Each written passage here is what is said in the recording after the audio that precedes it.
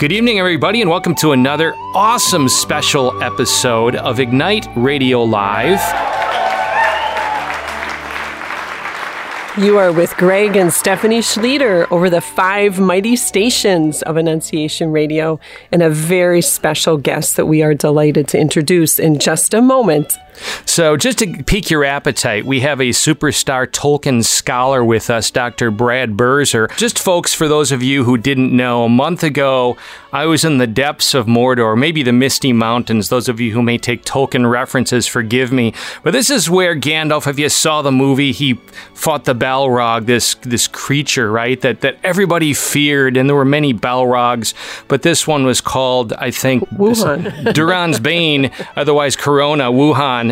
And so, anyways, if you recall, Gandalf, he fights this big dragonish creature that's in fire, and run, you fools! You remember that? And he goes down, and then we don't know what happens to him. Everybody thinks he's dead, but he comes back as, you know, in this dramatic scene in the woods, and I don't know the terms, but, you know, they're expecting it to be Saruman, but it's actually Gandalf. He becomes the White Wizard through that purification, very Christic, very Catholic. So anyways, all that I digress somewhat, but I was taken by COVID, and it was a tremendous opportunity to be purified in all the ways. Those of you who have suffered in any way close to that, many of you far surpassing it, the blessing of that. And Dr. Birzer spoke probably the first night that I became aware that I had this thing, and then things digressed for me. So I want to thank you all for your prayers.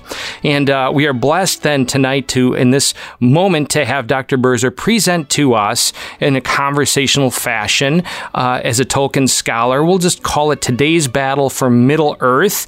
And just to pique your appetite in just a moment, we're going to now just to some brief commercials. So we are so blessed to be approaching the Advent season, a great gift to us as Catholics.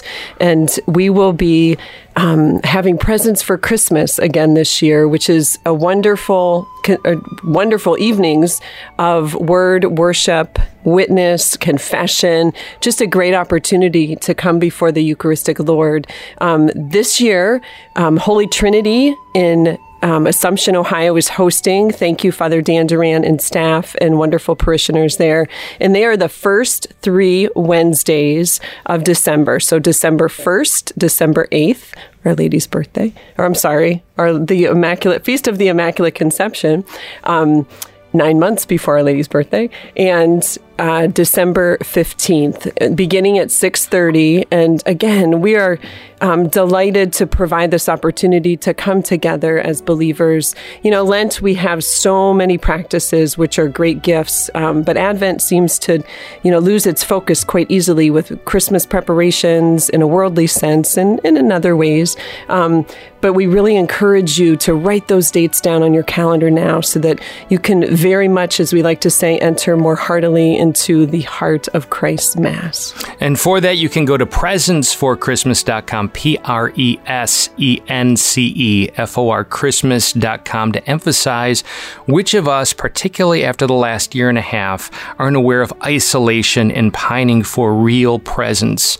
flesh and blood encounter that awakens us to our nature and God, right? We need that. And of course, the Eucharist and worshiping before Him is such that gift, an occasion of healing, mercy, transformation, all that tremendous grace. So again, presenceforchristmas.com. Commercial number 2, we want to speak just for a moment to parents and grandparents. Above all, which of us don't desire that our children more fully encounter who we are, who our children are in Christ in the fullness of our Catholic faith? That's what we're about. I'm going to say no more except direct you to massimpact.us/partner and find out how we are truly endeavoring to engage marriages and families in building the kingdom. So again, massimpact.us/partner. With no further ado, Steph, you get to reprise your introduction of Dr. Birzer, and we'll get on with our interview. Okay, here we go. I'm going to sound all official now. Dr. Birzer holds the Russell Amos Kirk Chair in American Studies and is professor of history at our beloved Hillsdale College in Michigan. He proudly serves on the boards of the Free Enterprise Institute and the Center for Cultural Renewal. He is also happily a fellow and/or scholar with the American Conservative, Foundation for Economic Education, Intercollegiate Studies Institute, the McConnell Center for Public Policy, the Russell Kirk Center for Cultural Renewal, and the Center for Economic Personalism in Brazil. In 2010, he co-founded the imaginative conservative website with Winston Elliott and writes for Ignatius Insight, Catholic World Report, Town Hall, and the American Conservative. In 1990, he earned his BA from the University of Notre Dame. And in 1998, he earned his PhD from Indiana University. He is the author of several books and scholarly articles, but most importantly, his lovely wife and he have 7 children. And I'm just going to say this on a little personal note. At Belief in Beverages, had the beautiful opportunity, truly gift, of meeting Dr. Berzer and his lovely wife, and made the connection that I had met his daughter at Hillsdale previously, and just was so taken with her joy and goodness and delight. And so I, as I said that night at Belief in Beverages, just a real testimony to you and your wife, Dr. Berzer, because that is just, you should be proud. It would be remiss of us not to note that she is a formidable scholar in her own right. I believe Laura Ingalls Wilder, is that correct? For my wife, absolutely. Yes. She is a very serious scholar. Wonderful. What really impresses me is your connection to the Logos became Sarx, the Word in flesh, how God enters into our human realities. And just, I want to ask you, how were you formed to really recognize how important it is that this Catholic faith, the fullness of faith we share, permeate and enter into and be lived out on a human landscape? Well, yeah, thanks, Greg. I mean, I would say if I succeed at any of that, I owe it to my grandparents, in particular, my mom's parents, and I owe it to an aunt, great Aunt Loney, who took care of me when I was a little kid and tried to explain to me. I remember very well, actually, when she took me to church. I was very young, and I asked her what the candle was about, why there was a red candle in the Mass, and she explained to me the real presence. And I was probably only about 4 or 5 at that time, but it really hit me, the kind of mystery behind all of that. And so I went through, as much as a teenager can, I went through a kind of atheist period during my teenage years and really rejected a lot of the faith.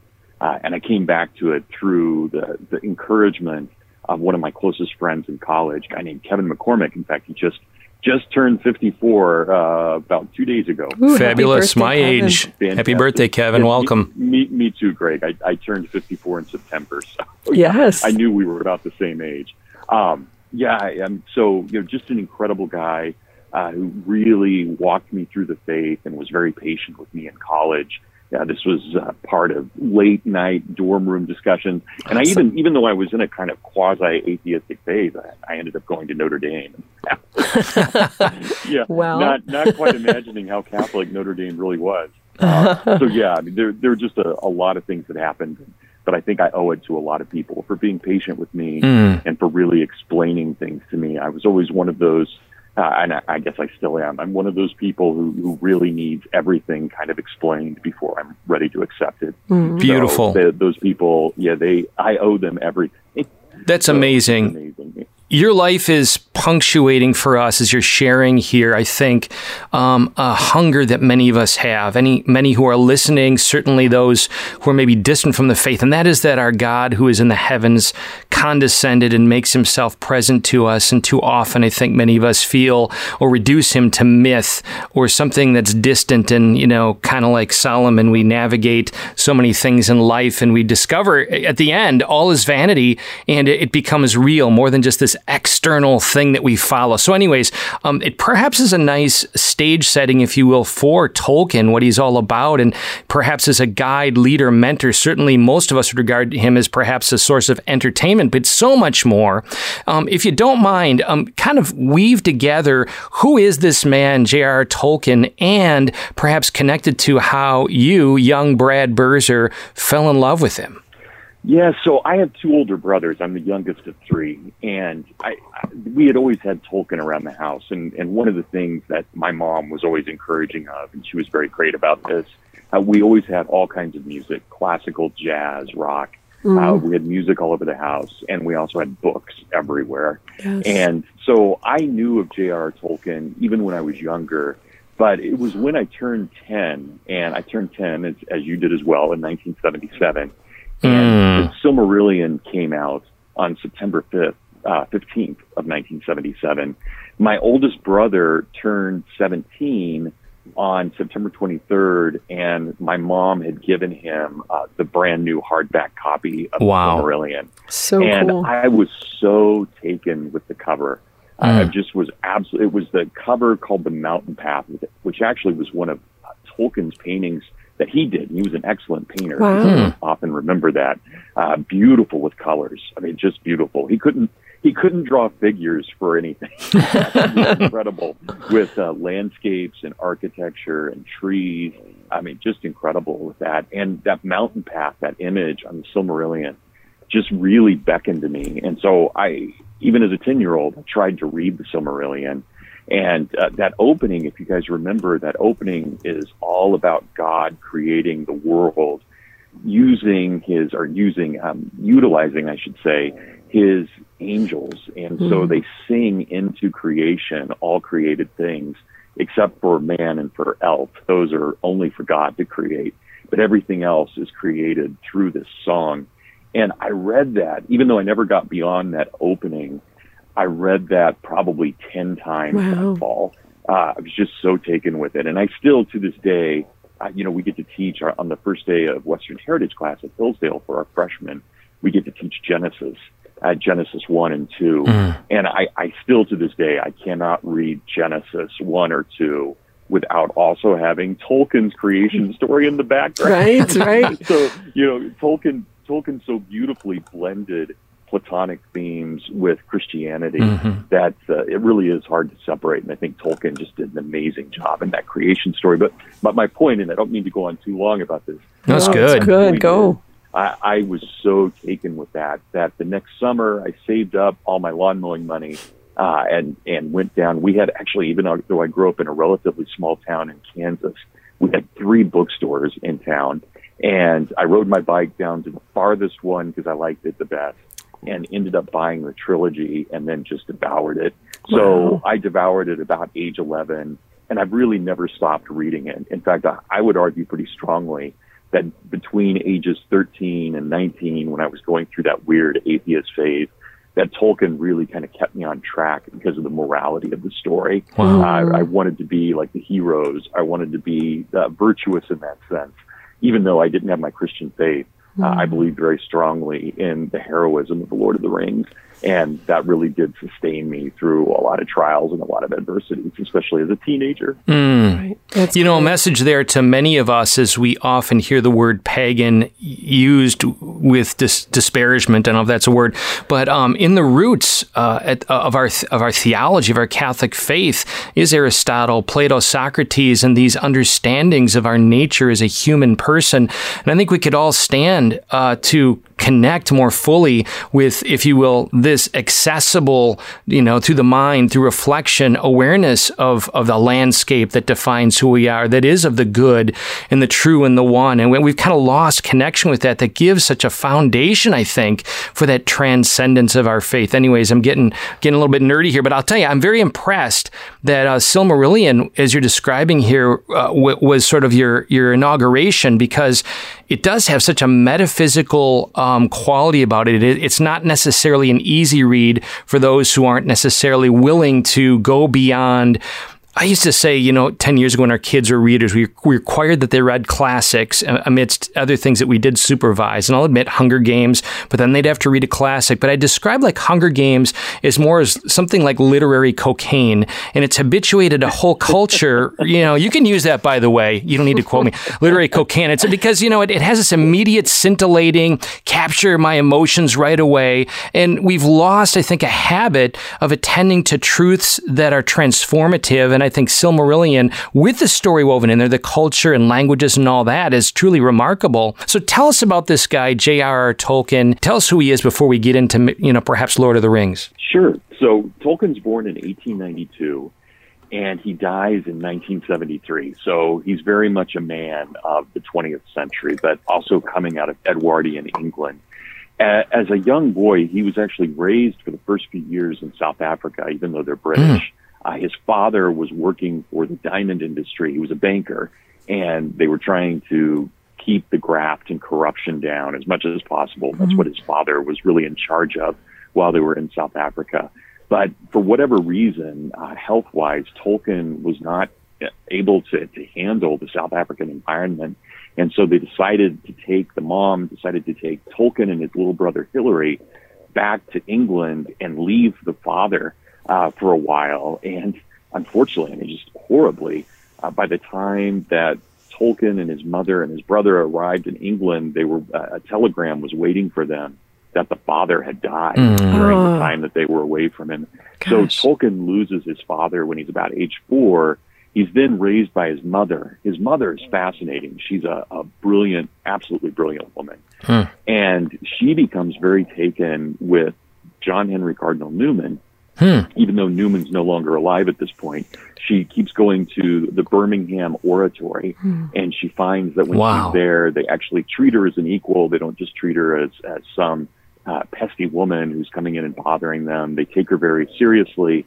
And in 1900, she converts to Catholicism, very much, very, very, very much against the wishes of her family. Her family is just horrified that anyone in the family would be Catholic at all. And so they do what they can to drive her away from the church.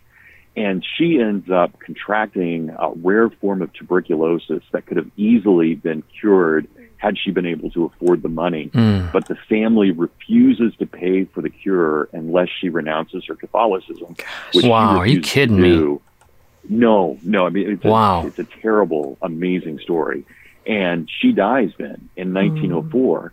So Tolkien has now lost his dad and his mom, and he and his brother are then given, and this had all been prepared for because the mother knew she was going to die, they are given to a priest to raise, a man by the name of Father Francis Morgan, and he adopts them as his children. Beautiful. And they raise them in the Birmingham Oratory, which is just stunning. So from age 12 on, Tolkien and his brother are in the Birmingham Oratory. They can't live there. They live in private housing nearby, but for all intents and purposes, they're raised by the priest. Remarkable. And so Tolkien, this really affects Tolkien, not just the kind of quality that you get from being associated with Cardinal Newman, but the Catholicism that's particular to the Oratorians and their ideas and their ways of thinking, but also the fact that his mother died.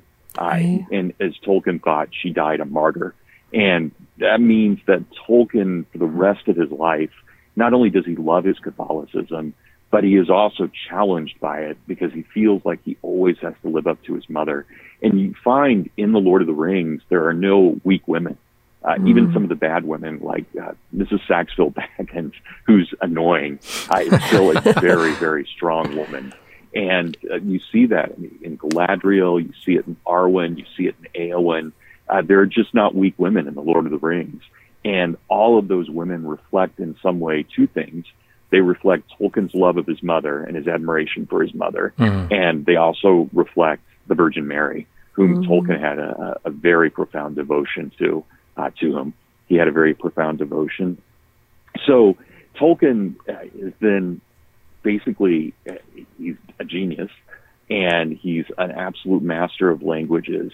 He goes on to a really good private school, and then after that he goes to Oxford, and then World War I starts. And Tolkien joins World War I as an officer, serves very well in World War I, and I'd be happy to tell a quick story about that. Please. Yes. Some great stuff going on there. But he's horrified by the war as well, and it's really during the war that Tolkien starts writing his mythology. He starts thinking about what this mythology is, kind of elements that we'll see later in the Silmarillion, some elements in the Lord of the Rings, but not many, more the Silmarillion. He writes his first dictionary in Elvish while he's in the trenches in World War I. Wow. And this, as he says, his mythology was created in huts of blasphemy and smut. That's a great line.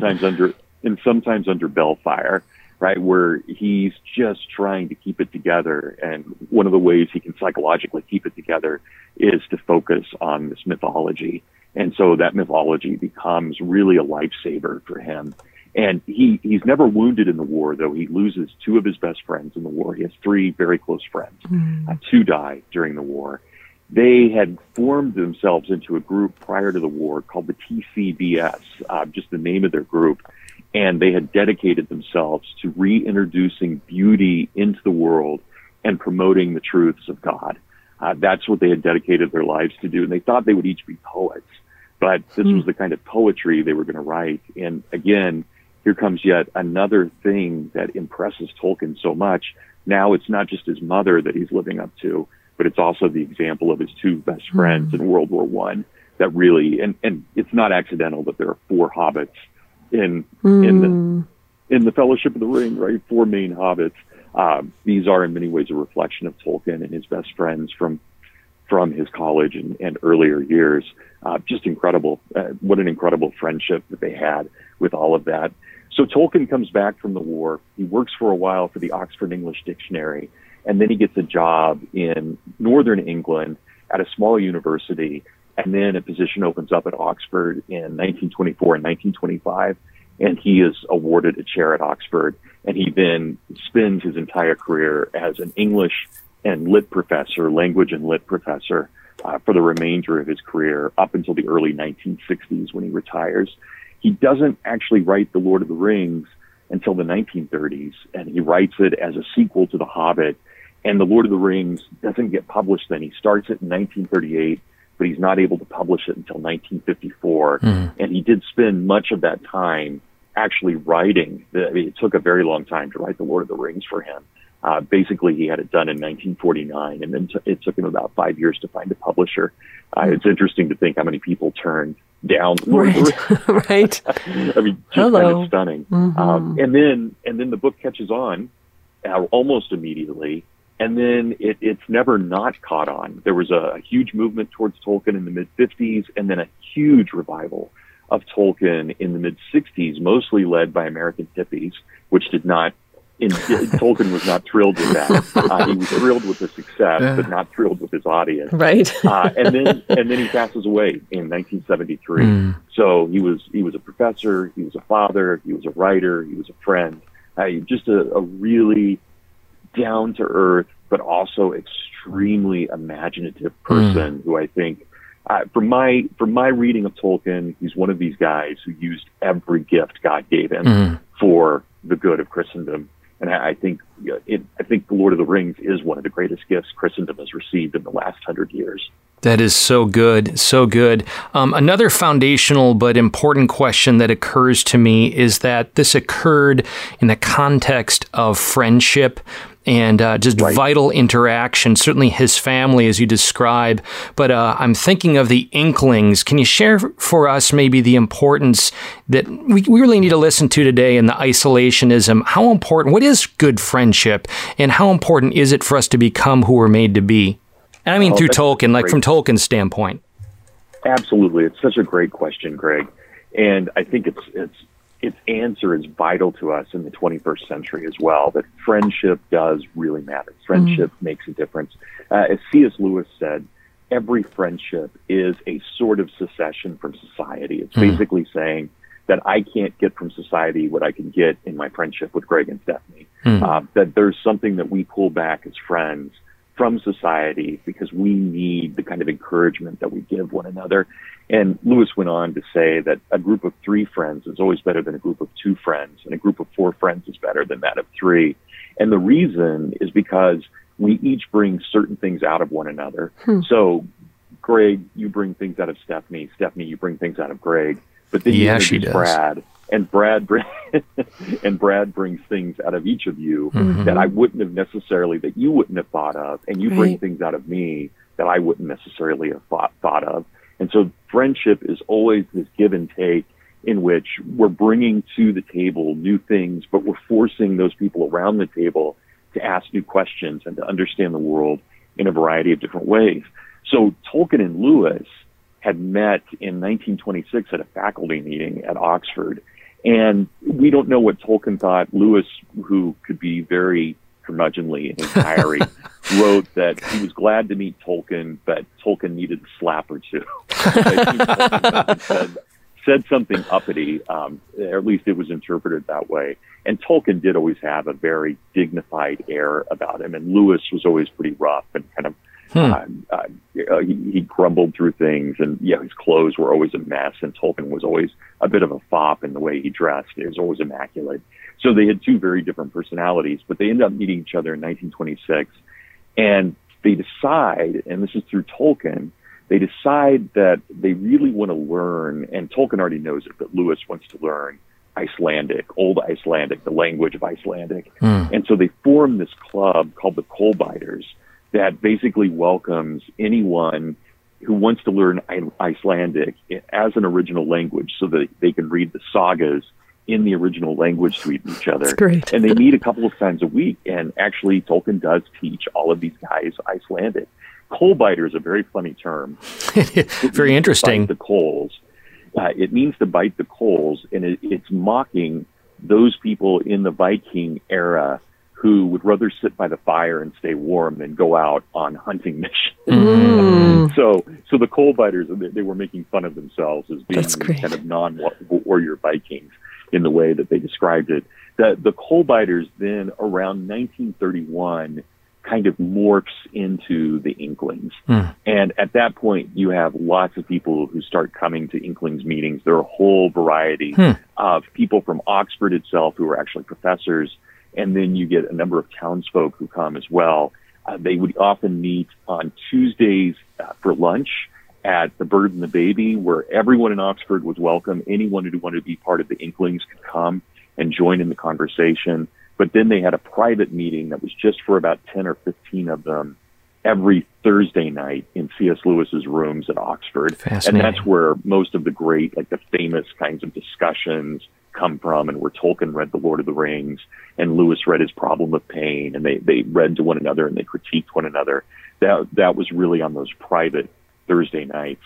And I love this, one of the members of the Inklings was one of Lewis's friends from college, a guy by the name of Owen Barfield. And you probably know who Owen Barfield is, but sadly, most people don't remember him anymore. He was an amazing scholar. But he often talked about friendship as, and this is the way he put it, friendship is a commonwealth of the soul in which there is no copyright. Wow. Let's pause on that a second. Can you say that again? We got to pause and drink that in. Say it again. Sure. So proper friendship is a commonwealth of the soul in which there is no copyright. So good. Wow. It's beautiful, right? So we don't claim in our friendship, we don't claim things specifically for ourselves, but we share everything with one another. All of our ideas, everything that matters, all of our poetry, all of our literature, we share it with everybody in this small kind of republic of friendship. And I just think that's a beautiful way of describing what the Inklings was. Really was a commonwealth of the soul. And these people read to each other, they encouraged one another, they critiqued one another. So I would go so far, and Greg and Stephanie, you can push back on this if you want, but I'd throw the gauntlet down here and say that the Inklings was probably the most important group of friends in the 20th century. Consider everything that they were able to accomplish, and how much things like The Lord of the Rings, which came out of that friendship, how much that's permeated culture, I think, in very, very good ways and very healthy ways. I didn't know where you were going to go when I asked that question, but I'm not surprised at the richness and how it informs any of us who are listening of the importance that God made us with these gifts and qualities, and He wants us to live this abundant life.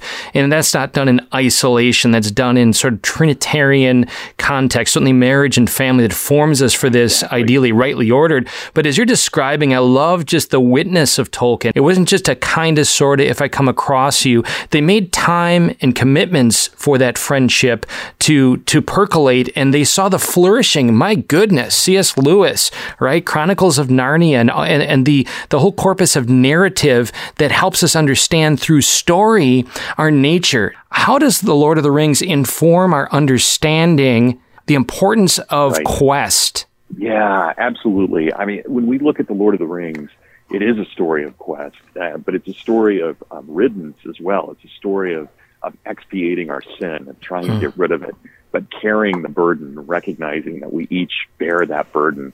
So when we look at The Lord of the Rings, the ring itself, this symbol of evil, this great thing of power, they have to get rid of it, right? And there's the old, wonderful old tale in Plato of the Ring of Gyges, in which this shepherd Gyges discovers this ring on a body. He takes the ring, and when he puts it on and turns it a certain way, he finds that he's invisible. And so he goes out and does just horrific things in the name of gaining personal power. And one of those comments that Plato is trying to give us, or one of the things he's trying to tell us, of course, is that power is truly corrupting by its very nature. But this becomes one of the great debates then among the Greeks and the Romans, this thing of this ring of Gyges. What can we do with it? And you get someone, and I think he's one of the greatest of the pagans. I think he's one of the greatest figures in Western civilization. You get someone like Cicero, who in his On Duties, he writes that the ring of power should actually not be a problem for anyone, because if you were truly a virtuous person, you would only use this ring for virtuous purposes.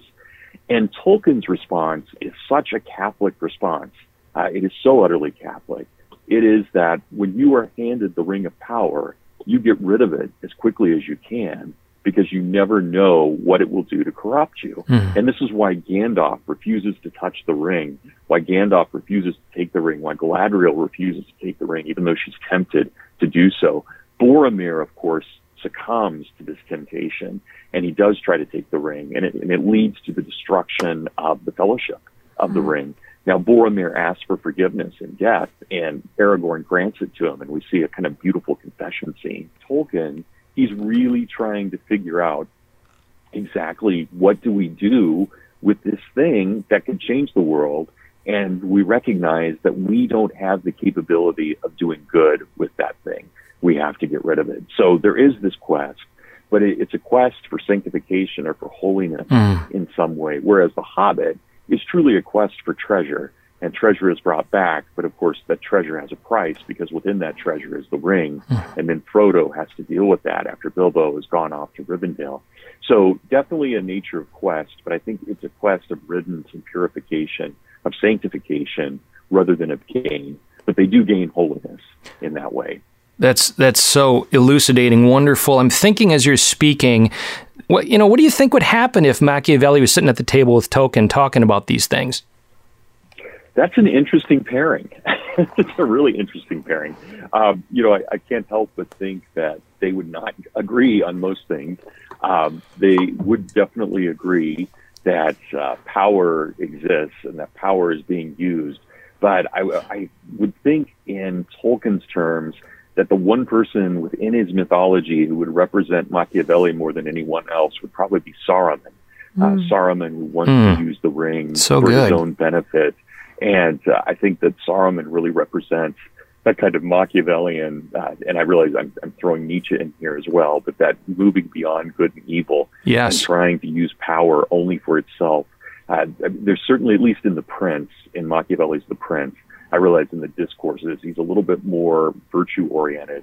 Well, actually, quite a bit more virtue-oriented. But in The Prince itself, it's so focused on the use of power for the creation of power and the sake of power that, I don't see them getting along at all, except having a pint, maybe. Beyond that. Yeah. Maybe they would agree to have a drink together. Let's explore a key area that is such a gift along the lines of redemptive suffering. Go there. How does Tolkien inform us of the design and value and purpose of redemptive suffering? And any of us who are listening, coming off of COVID, and myself and all of us that are dealing with that, inform us. Suffering is everything for Tolkien. I mean, I think he is truly orthodox in his Catholicism on this because, of course, he suffered so much. He suffered when his dad died. He suffered when his mom died. He suffered when his two best friends in World War I died. He also, this is something that's not widely known, he also suffered from severe depression and actually had to be hospitalized at least once during his adult life because of his depression. Wow. And, I don't know what the cause of that was, if that was from his childhood traumas or if there was something chemical going on there, whatever it could be, but he definitely suffered from that. And he was always, I think he's one of these guys that, and I don't know how to put this where it doesn't sound a little strange, but I think there are certain people on earth who are so talented that God actually gives them some suffering to hold back their egos so that they don't become too taken with their own talents. And I feel like that happened with Tolkien in a way. That is not that God's trying to torture anyone. Totally get he's that. Trying to keep us humble. He's trying to keep us holy in some way. And you see that in some of the saints as well. And I do actually think Tolkien could be regarded. I think there are certain miracles that happened during his life, especially around the Eucharist, that I think Tolkien probably could come up for canonization, and it would not be a lost cause by any means. But I think that suffering, as you asked, Greg and Stephanie, I think that suffering is essential to the Lord of the Rings. You don't see it much in The Hobbit. The Hobbit, of course, is more of a children's story, and it's more to be a kind of delight in things wonderful and good, and to go on these adventures and to be small but mighty in the face of the world. And you still have that theme in The Lord of the Rings, to be small but mighty in the face of the world.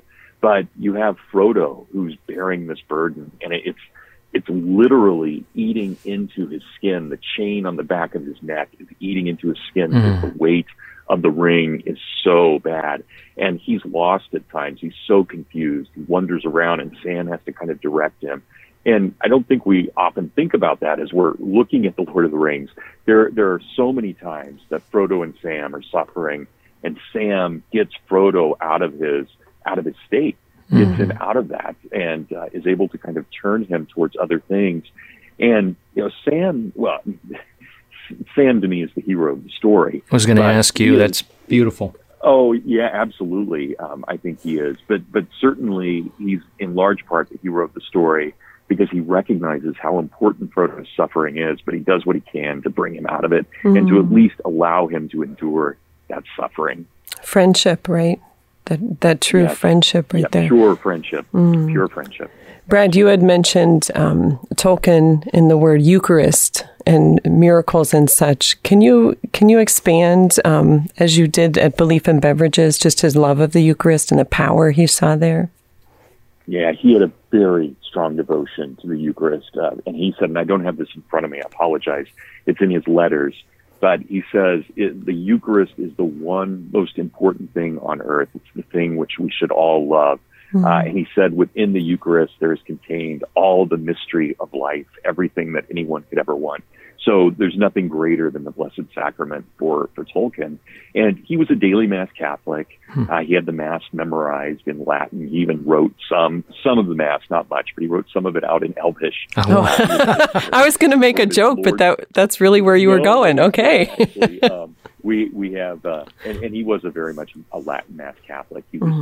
He was disturbed by Vatican II. He went along with it, but he was definitely very fearful that we were losing the commonality of language and the beauty that was in the Latin.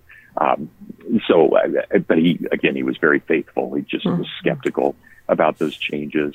But yeah, there's a moment he describes in his letters where he actually believes that he sees the face of his guardian angel interceding between himself and the Eucharist. And he believes that through his guardian angel, he can see to not a wrong degree, but to a proper degree, the face of God. And he has it's a moment of timelessness for him that really sustained him through a lot of dark times, that he had this experience of really, as he thought, God being made manifest in front of him through the Eucharist. So beautiful, beautiful stories. And I wouldn't, that's at least, I think, one I don't know if we could call it a verified miracle because it's only him describing it. But certainly, there's nothing to indicate that didn't happen.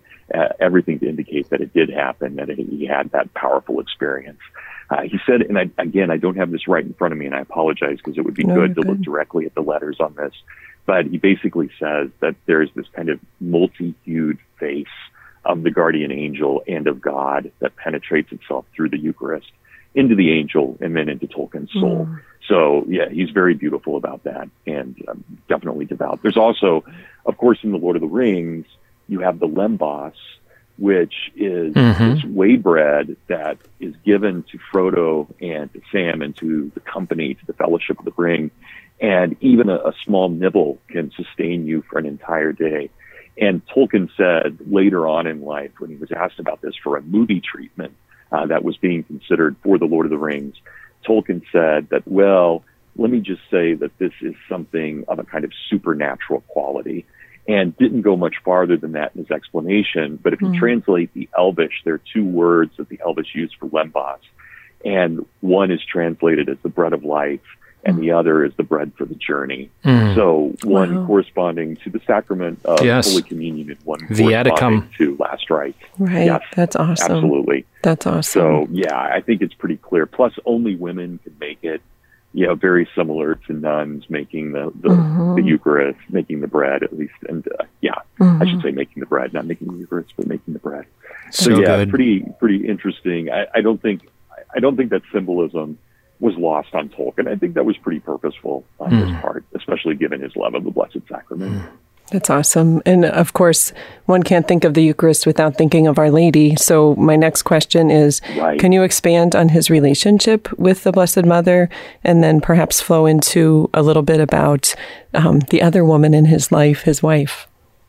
Yeah. So the three women who matter most to him by far when he's a younger man are his wife and his mother and the Blessed Virgin. Later, of course, he'll have a daughter, Priscilla, and she'll become part of that as well. And I think there's something in Tolkien that's deeply respectful of women. And we get that as well with the interviews from his former students. This was at a time in Oxford where women were just being admitted really for the first time. And a lot of professors didn't know how to handle that and didn't handle it very well. But according to all of Tolkien's students, Tolkien handled it beautifully. And women students were very taken with him, especially because he was so fatherly and so open to them, which I think is wonderful. But he says in his letters, Stephanie, that the Blessed Mother is the root of all of his understanding of beauty in the world, that there is no beauty in the world without first understanding his love of the Blessed Mother. So there's no doubt that there is that connection there. And you do see her. I wouldn't call Galadriel a Marian figure because Galadriel's tempted by the ring, but I would call her Marian-like. And I think you also see that in Arwen, in the figure that Aragorn marries. She doesn't have a lot of time in The Lord of the Rings, but the time that she has is very important. I would actually argue, strangely enough, that the most Marian figure in the whole trilogy is Aragorn. And I know that sounds weird because obviously he's a man, but at the end, there's this great little story at the end of The Lord of the Rings in the appendices. There's a story called The Story of Aragorn and Arwen. And we find out at the end of the story that Aragorn is able to choose the time of leaving this earth. It's not suicide. He actually gets to choose when he is assumed bodily into heaven. And I think that's absolutely a Marian image. Yes. And I think that Aragorn kind of represents what we would have been prior to the fall, where we live our life and then we kind of negotiate with God. At what time are we willing to leave this life and when do we go into the next one? And there seems to be something to that, not that Mary negotiated with God, but certainly we believe that Mary was assumed bodily into heaven. That dormition or whatever we want to call it, I think is very powerful for us as Catholics. But I think also it really affected Tolkien in the way that he thought about what life should have been if we hadn't had the fall. I just want to hear about his wife real quick. Oh, Tolkien's wife. Yes, I'm sorry, Stephanie. No, that's okay. Tolkien's wife was a wonderful woman. She was a bit of a reluctant convert. She had been raised Protestant, but she was an orphan like Tolkien was. They had a lot in common. She was a few years older than Tolkien. She was a master at the piano. She was a master pianist and very talented, very poetic. And I think that she was very much the equal of Tolkien in terms of personality and in terms of their marriage. They had a strong marriage, but there's no doubt that her converting to Catholicism was always a bit of a sore spot with her.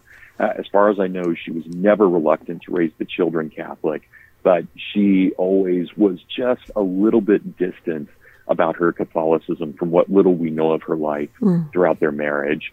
And we get glimpses of her, strangely enough, in some of Lewis's writings.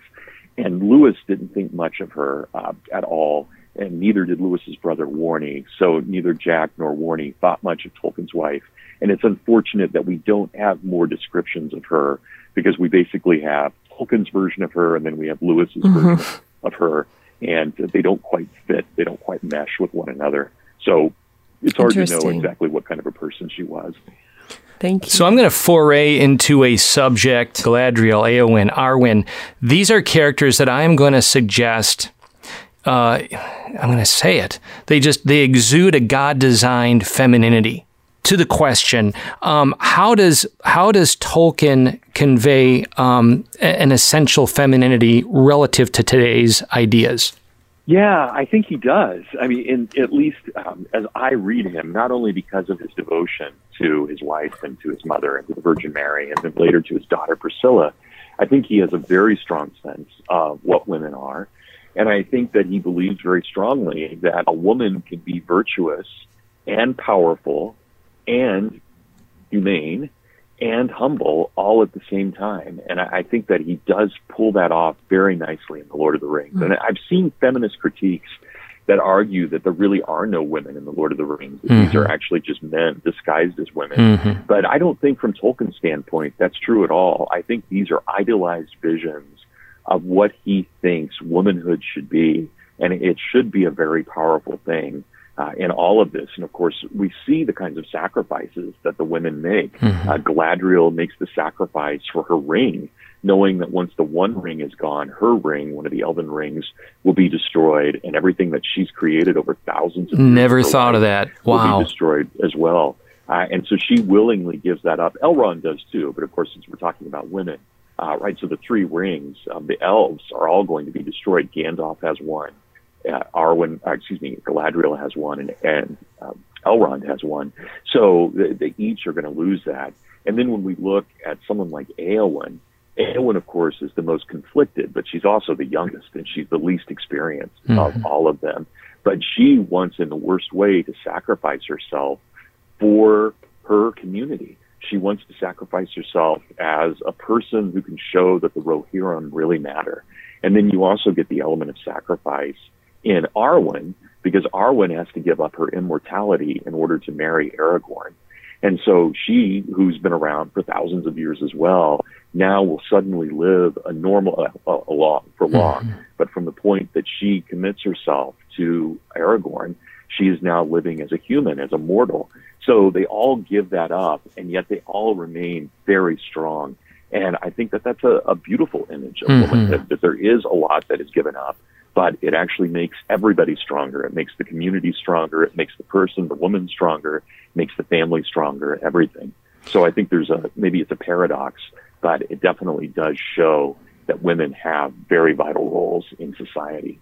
Folks, you're tuned into Ignite Radio Live. So blessed to have Dr. Brad Birzer with us talking about Tolkien, and not just Tolkien, the genius and gift that he was in his stories, Lord of the Rings and others, to really communicate, shall we say, a God-designed humanity, discovering our identity from which flows our mission, and how necessary that is for us today with so many, competing ideas being thrown at us, to really connect, certainly the mass, the grace, the sacraments, but all, certainly Scripture is all meant to, communicate to us our very nature, our godlike nature. And at the core of it is really search for identity.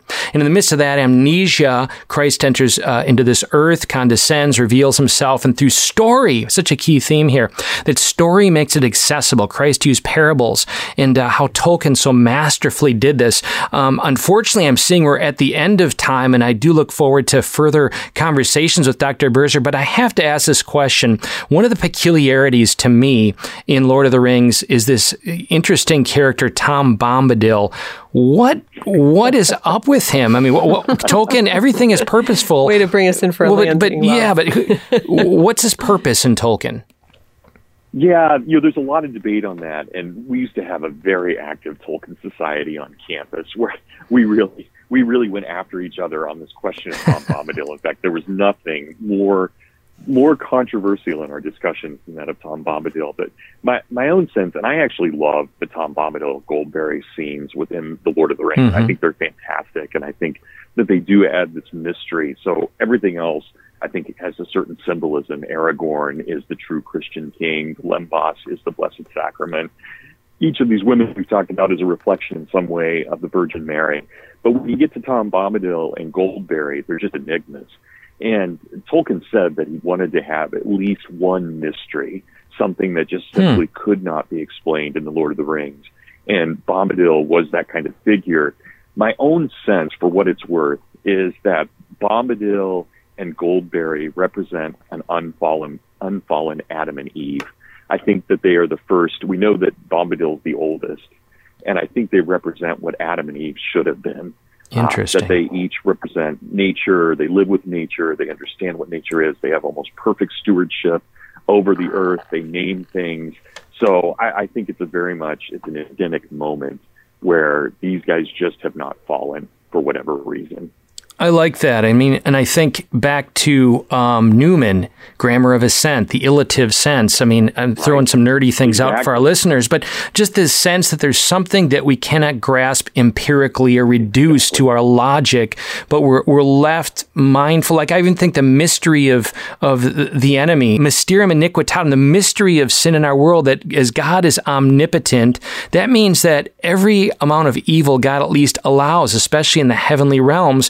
And, Ripperger speaks about this quite extensively, but just as an exorcist, but he kind of conveys that as God allows them on a short leash, it's for the purpose of our being forged in virtue, which leaves us with a kind of mystery, a kind of a veiling to things unknown in the, noetic, heady sense. Brad, any final things as we come in for a landing here this time around that just through our conversation you really like to punctuate?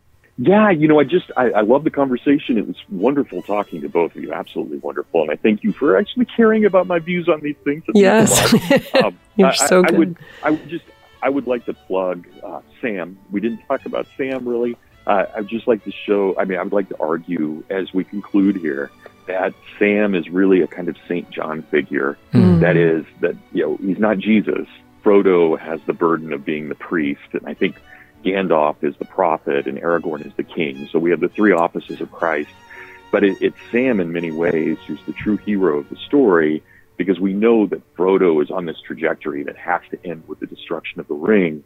But Sam doesn't have to go with Frodo, but he goes with Frodo and he maintains his faith throughout the entire journey. And he's just like St. John at the cross. All of Jesus' disciples betrayed him in one way or another, except for John, who stood with him at the cross. And I think that's Sam. I think Sam is that St. John figure. And therefore, I think he reminds us of what we can be. We're never going to be Jesus, though, of course, we strive for Christification. We strive for sanctification. But we can definitely be Sam, and we can be St. John. We can have that kind of loyalty that is just untarnished. And I believe that's a really strong theme in The Lord of the Rings. I love that. Folks, as we're entering into the crescendo of fall with Dr. Brad Birzer talking about J.R.R. Tolkien and Lord of the Rings, really a magnificent, if you will, story that takes us into truths that awaken us to who we are, surrounded by the majesty of fall, right? We see these beautiful leaves, and they're just kind of magnifying God's glory and truth. But at the heart of that is a kind of dying, right? The Paschal mystery. It reveals kind of our nature. All of us are on that journey. I'm so grateful for those who prayed for me and, experiencing some moments, really dark moments at death's doorstep at sometimes moments in the last couple months. And, the point that I'd make is thank you for your prayers. But really, this is punctuating the journey we're all on, and with the glory of God and the quest. So I'm really moved tonight, and maybe leave us with this, that we have a quest of eternal life for ourselves, our marriages, our families, our world. It is all defining. It is the purpose of our existence. So blessed tonight to have Dr. Brad Birzer just give us a glimpse of it through the life and work of J.R.R. Tolkien. So blessed to have you all with us listening, and you, Dr. Birzer. I am eager to have you back with about 5 pages, which I haven't written out yet, but of further questions and conversations, because I think it's so meaningful. But thank you so much for being with us tonight, Dr. Birzer, and all of you on Ignite Radio Live. For other programs, go to igniteradiolive.com. We do invite you to presentsforchristmas.com coming up in December. And join us for our Belief in Beverages nights, free, the third Thursdays of every month. You can find that at massimpact.us/BNB. So again, Dr. Birzer, our dear friend Brad now, thank you for being with us and sharing just the grace that the Lord is flowing through your words and your sharing and your passion for Him through Tolkien. And I know we were blessed, and I know our listeners are also. So we very much look forward to having you back again soon. Listeners of this wonderful ministry of Annunciation Radio, God bless you. Until next time. With the balance of our time in this month of October, it's probably appropriate we conclude with some great holy haunting, a voice from the past. None other than our subject tonight, J.R.R. Tolkien, on a record reading an excerpt from Lord of the Rings. I cannot read the fiery letters, said Frodo in a quavering voice. No, said Gandalf, but I can. The letters are Elvish, of an ancient mode, the language that of Mordor, which I will not utter here. This in the common tongue is what is said, close enough. One ring to rule them all, one ring to find them, one ring to bring them all, in the darkness bind them. It is only 2 lines of verse long known in elven lore. 3 rings for the elven kings under the sky, 7 for the dwarf lords in their halls of stone, 9 for mortal men doomed to die, 1 for the Dark Lord on his dark throne in the land of Mordor where the shadows lie. 1 ring to rule them all, 1 ring to find them, 1 ring to bring them all, and in the darkness bind them in the land of Mordor where the shadows lie. Upon the hearth the fire is red, beneath the roof it is a bed. But not yet weary are our feet, still round the corner we may meet a sudden tree or standing stone that none have seen but we alone. Tree and flower and leaf and grass, let them pass, let them pass. Hill and water under sky, pass them by, pass them by.